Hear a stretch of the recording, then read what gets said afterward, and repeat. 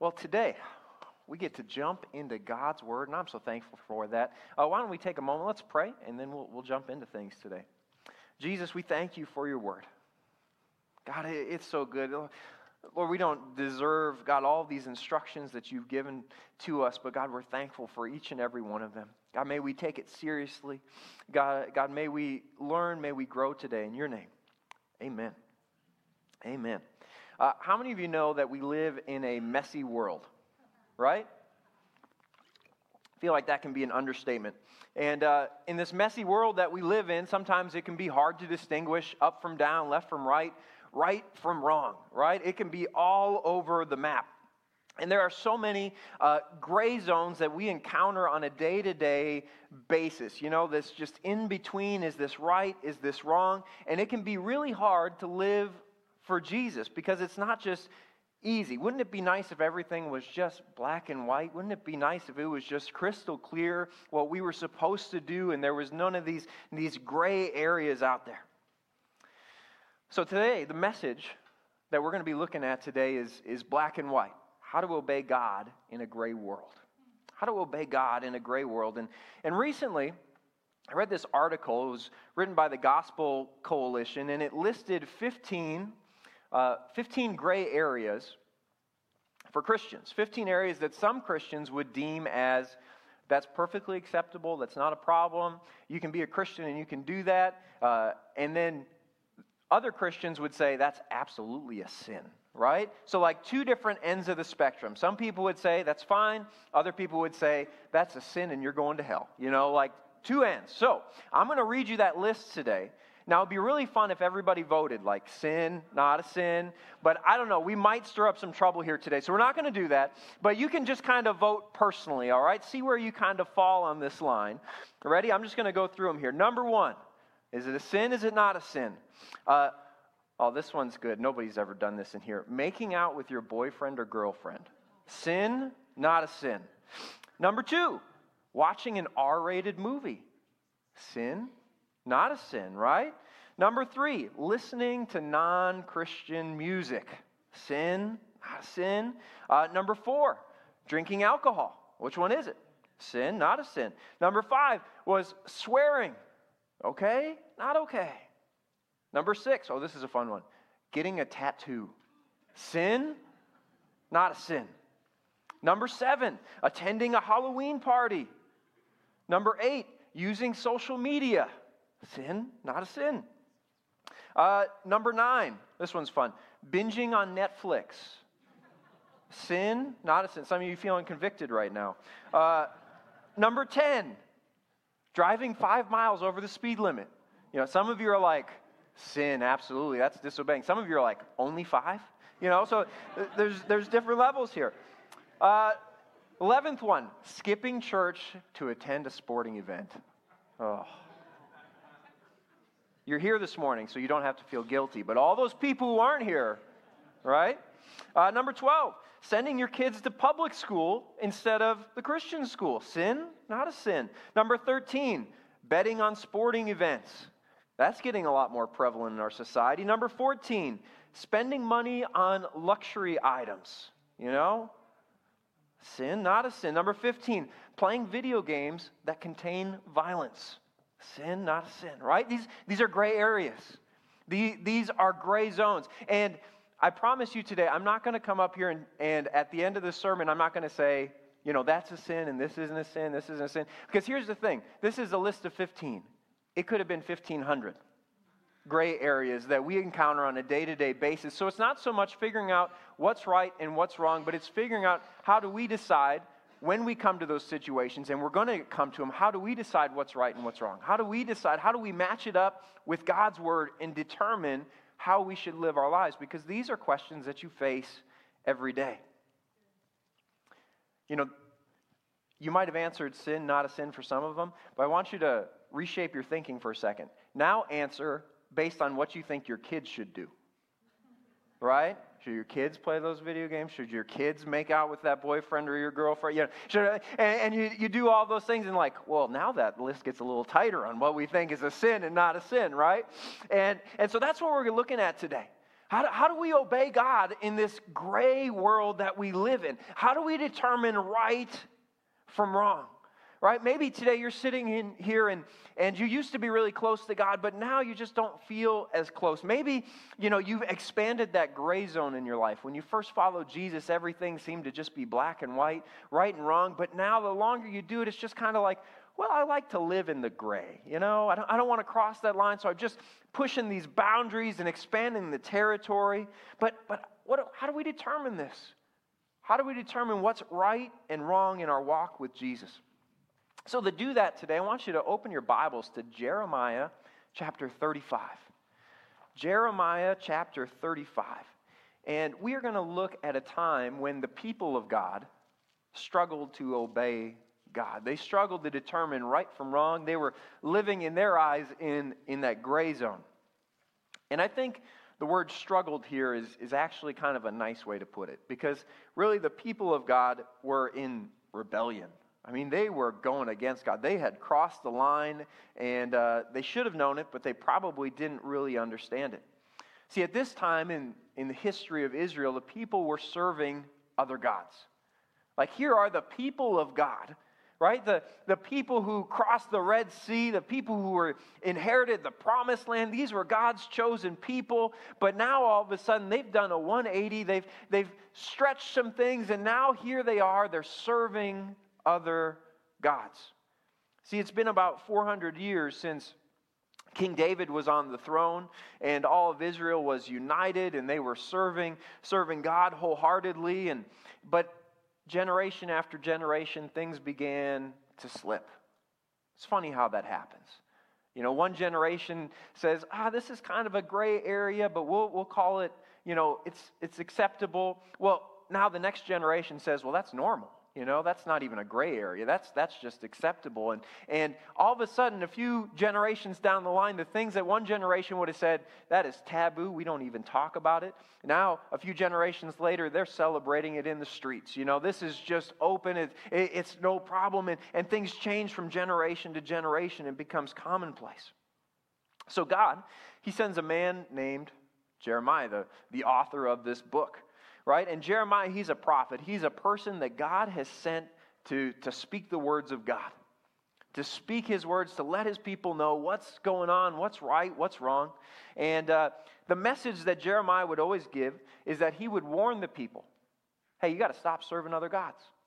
You got to stop doing it, because if you continue to do this, judgment is coming. You are going to be punished. See, there's this guy named King Nebuchadnezzar, and he's the king of Babylon, and he's going to come on in, and he is going to ransack this place, and he's going to carry you to be captives, right? So you better shape up. You better start listening to the Lord your God, not all these other false gods around. You got to start listening to the right one. And he also prophesied, he spoke the words of God. If you turn back, though, there'll be blessing. If you keep going your way, there's going to be punishment, but if you turn back, there's going to be blessing. So Jeremiah, he's been warning these guys day after day, time after time, year after year. He's constantly warning the people of Israel. And in this specific case, it's the people of Judah. They kind of split into two different kingdoms. So he's warning these people of God, this people of Judah, to turn around. And so he's starting to get creative with how he warns people. God's starting to get creative because they're just not listening. So in Jeremiah 35, verse 1, it says this: the word that came to Jeremiah from the Lord in the days of Jehoiakim, the son of Josiah, king of Judah, to the house of the Rechabites, says, go to the house of the Rechabites and speak with them and bring them to the house of the Lord into one of the chambers, then offer them wine to drink. So as we continue reading here, Jeremiah listens to God. He goes out and he finds the Rechabites, the family from the line of Rechab. Now, if you go back and you look at their vast history, there's not too much about them in the Bible, these Rechabites, but you see they're descendants of actually a guy named Jethro, who was, if you remember Moses, that was his father-in-law. And so they weren't actual Israelites. They weren't actually Jewish, but they kind of tagged along with them for a long time, and they had adopted their customs. They lived with them, but they weren't necessarily 100% part of them. So they were with the people, they just didn't have the same status as the Jewish people. Now I want you to understand what a great honor this was that God had asked Jeremiah to bestow on the Rechabites, right? Literally, God spoke to the man of God to tell these Rechabites, these people who weren't even Jewish, to come to the house of God and to serve them and to make it all, this was a place that non-Jewish people, they didn't just waltz in there and just have access whenever they wanted. This was by invitation only. This was a once-in-a-lifetime opportunity that the Rechabites had in this moment. Today that would be on par with, being invited to the White House and they roll out the red carpet for you and they put on a big meal just for you, right? Wouldn't that be amazing?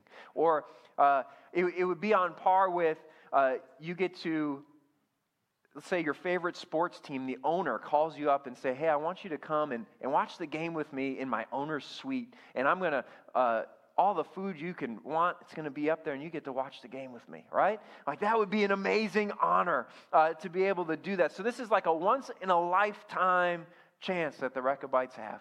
They're invited by the man of God into the house of God. So it says Jeremiah, he prepares everything. He prepares all the fixings. He makes it nice and special, and he brings them into the house of God, into the temple, and he says, here you go. Drink some wine. What an honor. So how did the Rechabites respond? Verse 6 says this. It says, but they answered, we will drink no wine, for Jonadab, the son of Rechab, our father, commanded us, you shall not drink wine, neither you nor your sons forever. You shall not build a house, you shall not sow seed, you shall not plant or have a vineyard, but you shall live in tents all your days, that you may live many days in the land where you sojourn. We have obeyed the voice of Jonadab, the son of Rechab, our father, in all that he commanded us, to drink no wine all our days, ourselves, our wives, our sons, or our daughters, and not to build houses to dwell in. We have no vineyard or field or seed, but we have lived in tents and have obeyed and done all that Jonadab, our father, commanded us. So to sum it up, the Rechabites' response to this great honor that Jeremiah had bestowed on them was, thanks, but no thanks. We turn you down, right? Like they showed up, they were in the place, Jeremiah had it all ready to go. This is a great honor, and the Rechabites are saying, nope, can't do it. Can't do it. And why? Because their forefather, Jonadab, their great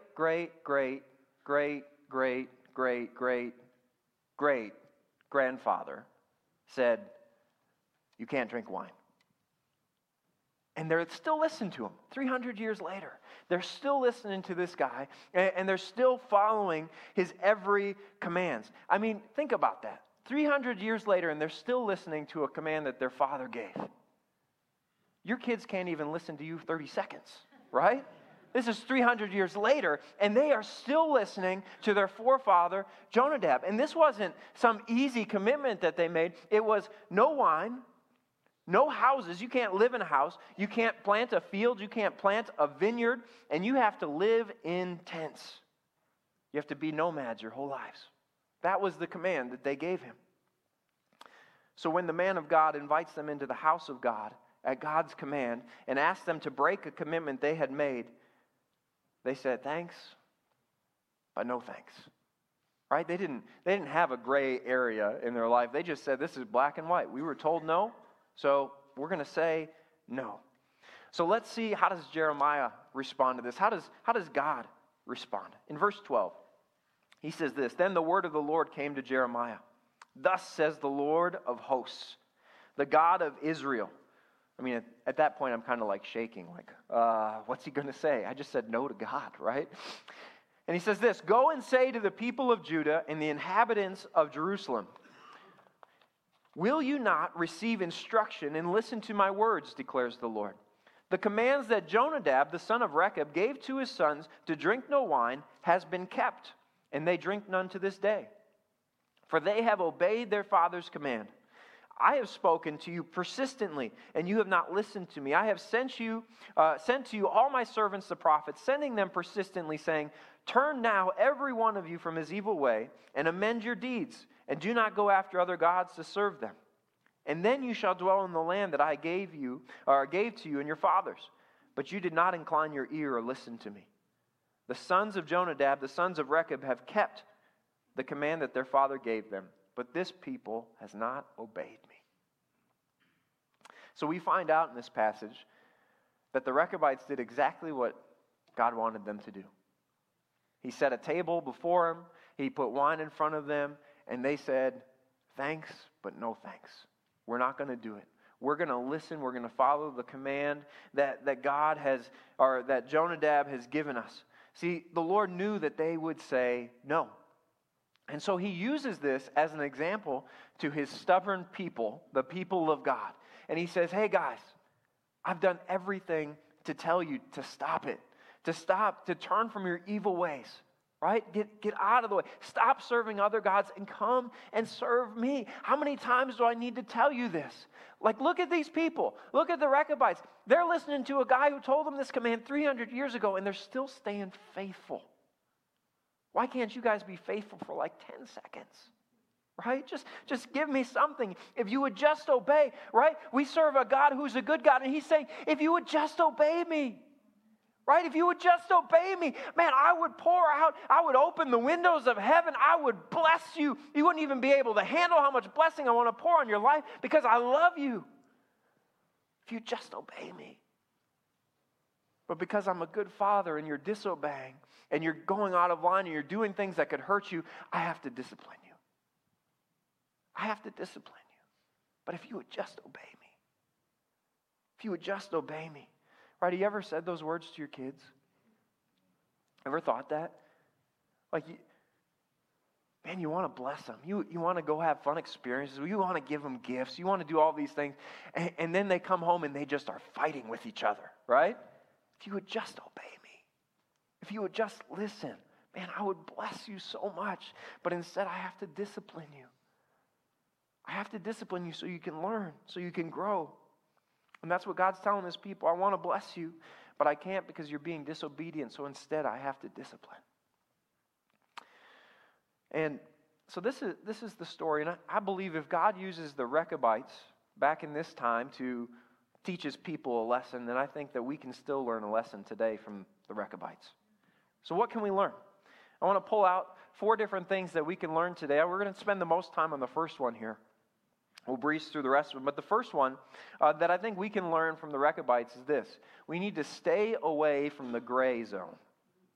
Stay away from the gray zone.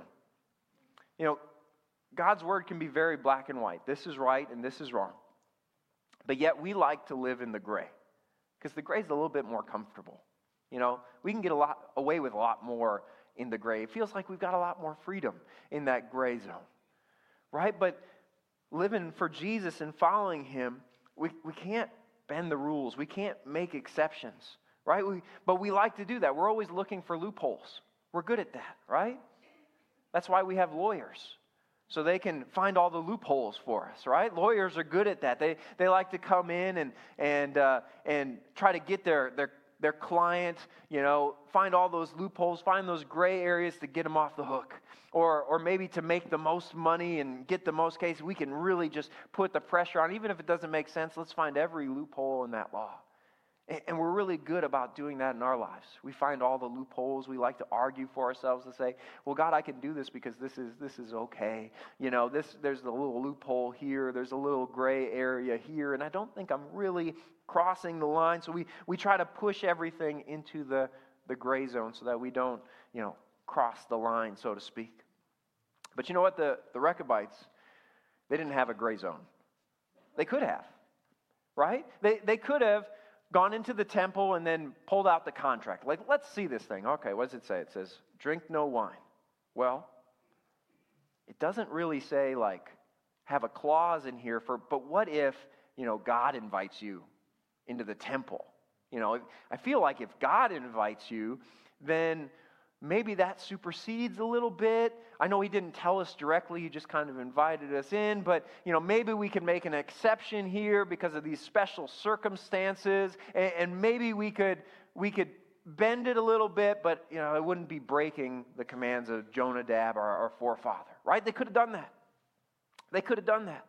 Because it doesn't say all those different things. They could have found some gray area. Maybe, they could have looked at that. It also said you can't live in a house. You have to live in tents and all these different things. And so they could have looked at that and they could have thought, you know what? I see what he's saying here, but Jonadab, he just doesn't know how much culture was going to change in 300 years, right? He doesn't know that, I think maybe the heart behind what he was saying is that he wanted us to not be farmers, and he wanted us to wander so we could, but he didn't know that today we can actually not be farmers and live in a house, so that should be okay. Or maybe we could write it off, we can build a house, but then we can just put a big tent over it, right? And then we'll still be living in tents, and that should be just fine, right? And they could have had some gray zones here, but they didn't. Right? In a similar fashion, we do that all the time in our country, right? We've got some forefathers who wrote some document about 300 years ago, and all the time, our Constitution, we're trying to, what was the author's intent? Well, what if we put it this way? We try to put our own spin. Basically, what we're doing is, how can this serve me? How can I get this to say what I want? Don't we do the same thing with God's Word? We read it and we try to say, how can I get this to say what I want it to say? Rather than what God wants to say. The Rechabites, they could have done that, but they didn't. They said, no. It says, drink no wine. We're going to hold to that. We're going to believe in that. We're going to stand up. See, I want you to think, how many times has your inner lawyer come out to rationalize some of the things that you wanted to do? Right? And has tried to say, it's okay. It's not black and white. It's just in that gray zone. It's a little murky. Yeah, there's some negative things, but there's some positive things here too. So maybe it's okay. And that your inner self starts asking questions like, is it really going to hurt anyone if you do this? If no one finds out, is it really a sin? Did you really cross a line? Or maybe it says, I deserve this, right? I've done so much good in my life that this one bad thing won't cancel those things out. Like, I deserve this. Or, I'm a sinful person. I was born this way, and God knows I'm only a human, and He's going to forgive me. So this is just who I am. I can't help it. In the same way in the Garden of Eden, Satan, the tempter, comes up to Eve, and she's looking at that tree of knowledge and good and evil, the one that God told him, you can eat from any tree in this garden, but don't eat from that one. And he comes up and he says, Eve, did God really say? Did God really say to not eat from that tree, right? And we have those things that are just whispered in our hearts, and we're trying to make those gray zones in our life. So let me say this. How about instead of asking those questions, like, how far is too far? How much can I take this before I break the line? How about the next time we come up to a gray zone in our life, we start asking some different questions to help things become a little bit more black and white. So let me give you 4 questions. I encourage you, write these ones down. Just put the little reference for the scripture. You can use the backside of your bulletin, because these are going to be very helpful for you to give you some perspective in the moments when you're looking at a gray area. So the first question that I want you to ask yourself when you're in those moments is this: will it give glory to God? Will it give God glory? Will it give God glory? 1 Corinthians 10:31 says this: whatever you do, whether you eat or drink, do it all to the glory of God. Right? Everything in our lives as followers of Jesus should glorify God. So if you get to a situation and you're trying to figure out what's right, what's wrong, how far is too far, or something like that, and you get one of the questions you can ask: will it give glory to God? Because if it doesn't lift God up, right? If it elevates you or elevates someone else up higher than God, that's wrong, right? That's an easy decision. Will it glorify God? Will it lift Him up? So we should be giving God glory in all that we say and all that we do. Second question that we can ask is, will it build me up? Will it build me up? 1 Corinthians 10:23 says, all things are lawful, but not all things build up. Right? So if you're about to do something and it is going to tear you down and it's going to not help you become more like Christ, probably a bad decision. Not probably, it is a bad decision. This should be something that builds you up, that makes you a stronger Christian, that makes you more like Jesus. So will it build you up, or is it going to tear you down? These are good questions to ask. The third question, this is a good one. Will it help me reach others for Jesus? Will it help me reach others for Jesus? Colossians 4:5, I like this. It's in the Amplified Version. It says this, conduct yourself with wisdom in your interactions with outsiders, non-believers. Make the most of each opportunity, treating it as something precious. Right? So when you're coming to a decision, you're trying to decide, is this right or is this wrong? I want you to think about your neighbor. Think about that person who doesn't know Jesus. If I make this decision, is this something I'm going to have to explain to them later and say, well, I shouldn't have done that, or this was bad? Is this going to help you lead your neighbor to Jesus? Right? You shouldn't have to go back and say, well, that's not normally what a Christian should look like, and I'm sorry that I did that, and all those things. But it should help us say, no, this is what a Christian looks like. This shouldn't be something that we have to apologize for later. You see, Christians are one of the biggest reasons why people decide to become atheists or decide to go to other religions, because they see us say one thing, but then we live a different way. And people think, well, if that's what it means to be a Christian, I don't want to be a Christian. I don't want to follow Jesus. Or if that's the God you serve, there must be no God at all. Right? So we need to match what we say with what we do. They've got to be in harmony with each other. So that question that we need to ask is, will it help you reach people for Jesus? And if it's not going to, don't do it. Don't do it. And the last question, and this is, you've heard this one before. This is a classic, but it's so true. Last question. What would Jesus do? Right? What would Jesus do? 1 John 2:6 says this, those who say they live in God should live their lives as Jesus did. Right? If we call ourselves followers of Christ, if you truly want to make Jesus the Lord of your life, then every day we should want to live more like Him. We should want to be more like Him. We should want our lives to mimic Jesus' life. So if we can't say Jesus would do this, then we probably shouldn't do this, right? Make those gray areas turn black and white. Make them turn black and white. So those are 4 questions that we can ask, right? What would Jesus do? God, every day I want to have more of your patience. God, every day I want to be more kind just like you. I want to be joyful just like you.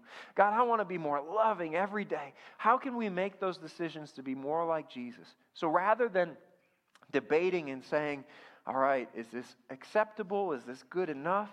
No, let's not settle for good enough. Right? Let's be more like Jesus each and every day. So 4 questions that you can use to help a gray world become more black and white.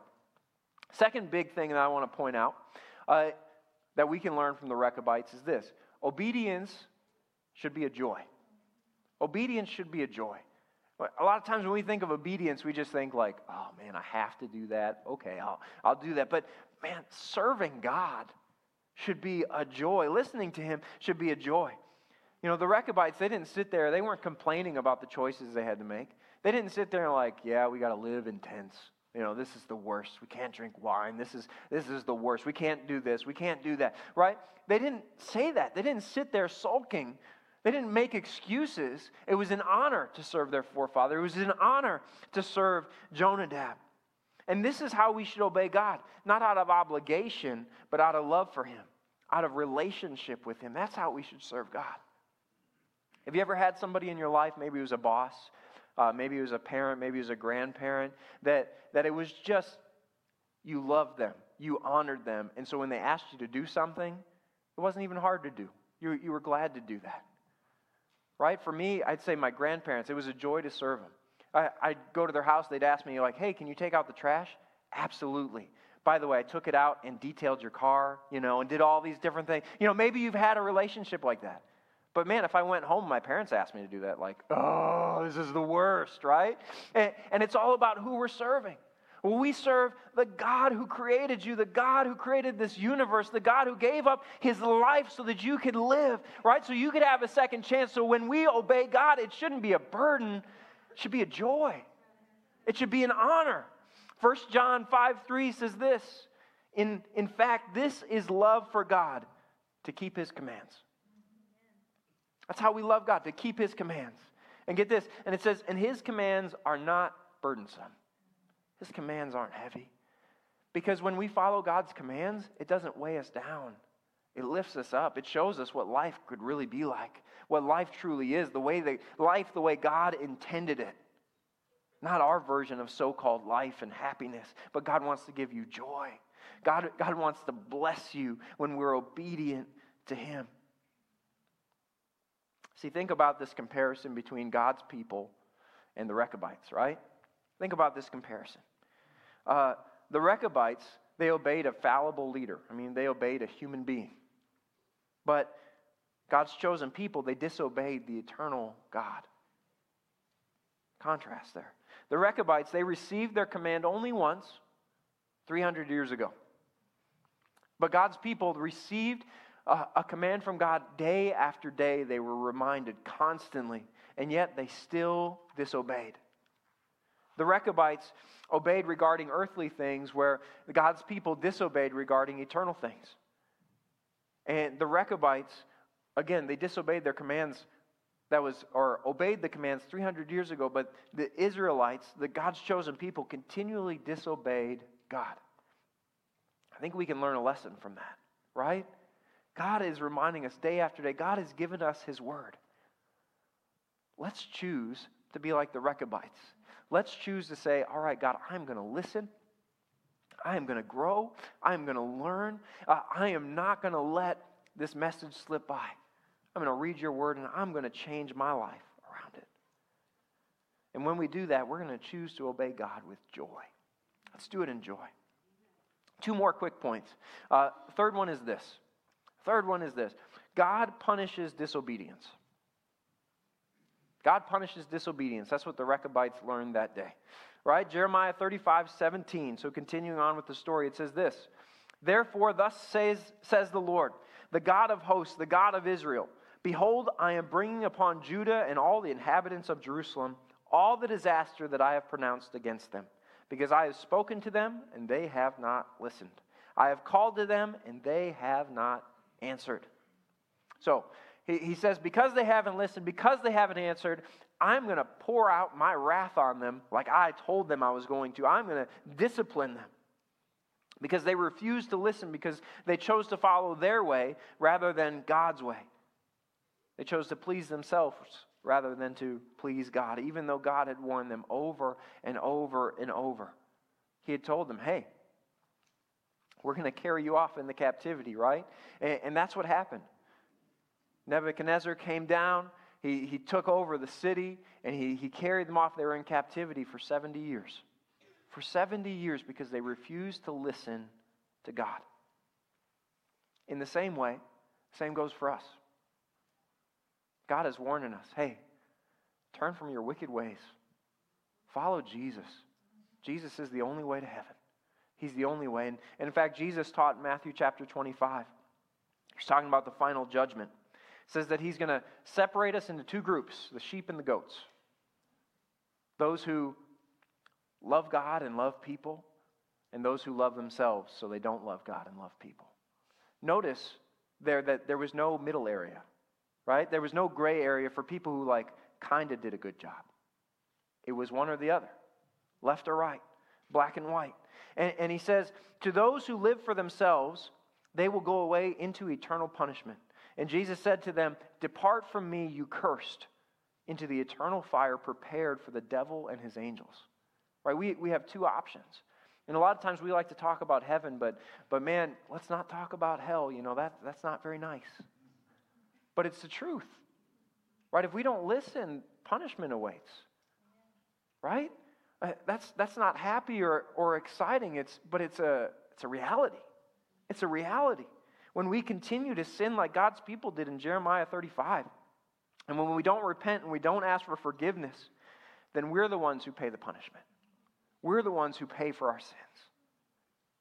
And that's not a good thing. Hell is not a good place. God punishes disobedience. But let me give you some good news this morning, and the fourth point I want to make is that God rewards obedience. God rewards obedience. I'm so grateful for that. To finish off this passage, in verse 18, the Lord says to the Rechabites, He says, "But to the house of the Rechabites," Jeremiah said, "Thus says the Lord of hosts, the God of Israel, because you have obeyed the command of Jonadab, your father, and kept all his precepts, and done all that he commanded you, therefore thus says the Lord of hosts, the God of Israel, Jonadab the son of Rechab shall never lack a man to stand before me." Shall never lack a man to stand before me. So God rewards the Rechabites. And they didn't even listen to God. They just listened to a dude 300 years ago that was part of their family. But because they were faithful and because they were obedient, God said, "I'm going to reward you. And your reward is this: you will never lack a person that serves me in your family. You will never lack my blessing on your family from generation to generation." I mean, what a blessing to know that your family is going to serve the Lord forever, from generation to generation. Now imagine this. If God rewards the Rechabites for listening to a human and obeying, how much more is God going to reward you for listening to Him? Right? How much more is God going to reward you? See, in that same passage in Matthew 25 where Jesus separates the two groups, and He says to the group, to those who love me, to those who love people, to those who have followed me, He says, "Come, you who are blessed by my Father, inherit the kingdom prepared for you from the foundation of the world." And He tells them that the righteous will inherit eternal life. Like, come on, right? We get to inherit heaven. God has prepared this place for us. God has prepared a blessing for us. So let's not miss out. It is a joy to serve. And a side benefit is that God rewards us with eternal life with Him. Worship team, would you come? You know, the night that Jesus was betrayed, the night that Jesus knew that the next day He was going to have to give up His life, that the cross He was on the road to the cross. He prayed this prayer in the Garden of Gethsemane. He said, "Father, if you are willing, remove this cup from me. Nevertheless, not my will, but yours be done." So here you have Jesus. He knows that He's about to go down this tough road. It's going to be difficult. It's going to be hard. It's going to be painful. He could have made some gray areas there. He could have said, "Well, isn't there another way? Isn't there all this?" But at the end of that prayer, He says, "But not my will, but yours be done, God." And He listens to God the Father, and He walks down that road, right? And He gives up His life on the cross because that was God's plan. Jesus didn't compromise. He stayed true even in difficult times, even in those gray zones. See, while the Rechabites are a good example for us, Jesus is the perfect example for us. He never strayed. He never wandered. He never wandered into the gray zone. Everything was black and white, and He chose the right choice every time. And He chose to go to the cross and die on the cross so that we could have life.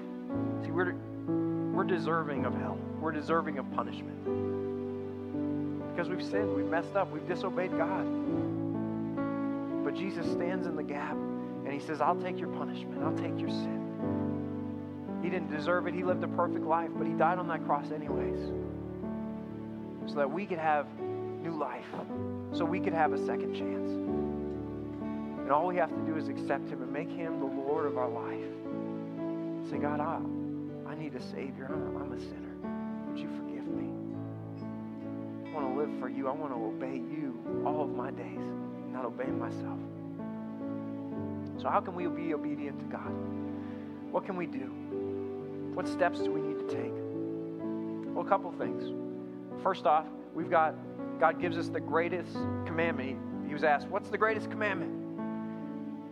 And He says the first commandment is this: love the Lord your God with all your heart and with all your soul and with all your mind and with all your strength. Right? That's what we need to do, is love God in every decision that we make. It's a question you can ask yourself. Am I loving God? Am I glorifying God? Am I lifting Him up? And He says the second is like it. Love your neighbor as yourself. Love the people that I created. Love your neighbor. Right? So we honor God, we obey God by loving God and loving people. And we also obey God by listening to his great commission. He says, go into all the world and preach the good news to all creation, right? We obey God through sharing Christ, through telling people the good news and not holding it to ourselves, right? That's why our mission statement is love God, love people, and share Christ. That's how we are obedient to God. We're also obedient. A couple weeks here, we've got our water baptism service. We're obedient to God when we follow that call. You know, if you've accepted Christ as your Savior and you've never been baptized in water, then I challenge you, I encourage you, be obedient to God. Come talk to myself. Come talk to Pastor Joni after service. We'd love to chat with you and get you signed up for that. Be obedient to God. Follow his example. And another way that we can be obedient to God is by following the example when he told us to do this in remembrance of him, to have communion. And so today I want to close in that way of being obedient to God through remembering his death and his resurrection when he died on that cross and he rose from that grave. And so today we're going to take a moment and we're going to receive communion. If you didn't get the elements yet, they're in the back. You can get up and grab them here in just a minute. I encourage you to do so. You don't have to be a member of this church to receive communion. If you've accepted Jesus as your Savior, that's all that you need. That's all that you need. And you know what? If you haven't accepted Jesus as your Savior, you can do that right now. You can accept him right now. In fact, we're going to give you just a few moments here. The Bible says in 1 Corinthians chapter 11, verse 28, it says, everyone ought to examine themselves before they eat of the bread and drink of the cup. Before we take communion, it says everyone should examine themselves. So I want to give us a moment. The worship team is going to sing, and I want to give you a moment just to examine your hearts. Say, God, where am I at? How am I doing? Am I living in those gray areas? Am I crossing a line? What are some things that I need to give to you today? So this is just a great moment between you and God that you can just ask God for forgiveness. Ask him to put you on that right track.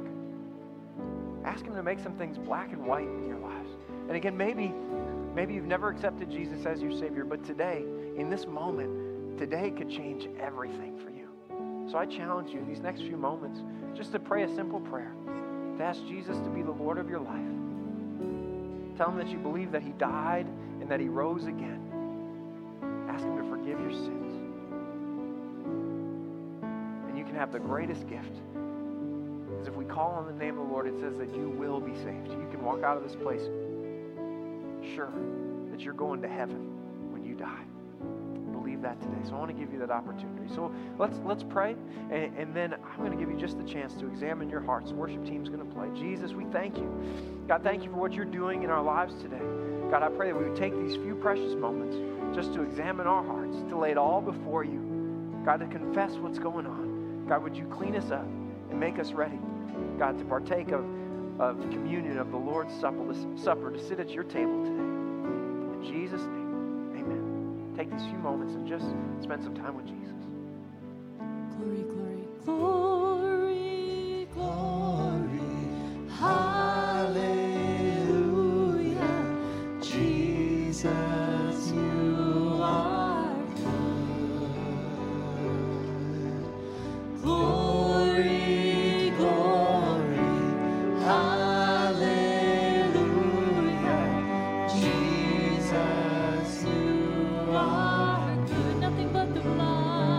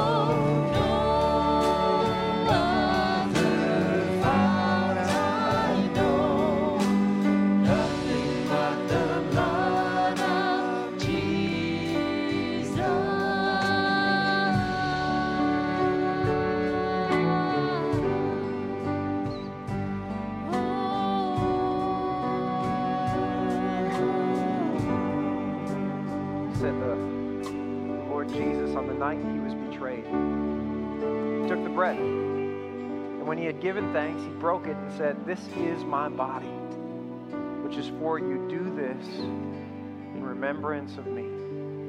So I want you this morning, if you would just take out the bread from the element, would you hold it in your hands? And let's pray. Let's thank God for his broken body. Jesus, we take this time in obedience to you to remember your body that was broken for us. God, you were beaten, you were whipped. God, the crown of thorns was placed on your head. The nails were driven through your arms and through your feet. God, I can't imagine the pain that you went through. But yet all that time you were thinking about us. God, you were doing it for us, that we could have a second chance. So Lord, we come to this table this morning grateful. We come to this table this morning humble by your great sacrifice. God, thank you. Thank you for your sacrifice. Thank you for allowing your body to be broken so that we can be whole. In Jesus' name, amen. Let's partake of the bread together. Thank you, Jesus. It says, in the same way, after supper, he took the cup, saying, "This cup is a new covenant in my blood. Do this whenever you drink it in remembrance of me. For whenever you eat this bread and drink this cup, you proclaim the Lord's death until he comes." So would you take the cup in your hand and let's just pray over it. Jesus, we thank you for your blood that was shed on the cross. We remember, God, your blood that poured out, that washed us white as snow, that covered our sins, that covered our stains, that covered all the times we crossed the line. So Lord, we're grateful today for the blood that you shed on the cross. So Lord, we remember you as we drink this cup today in obedience to you. God, thank you for the work you did on the cross. In Jesus' name, amen. Let's take the cup together.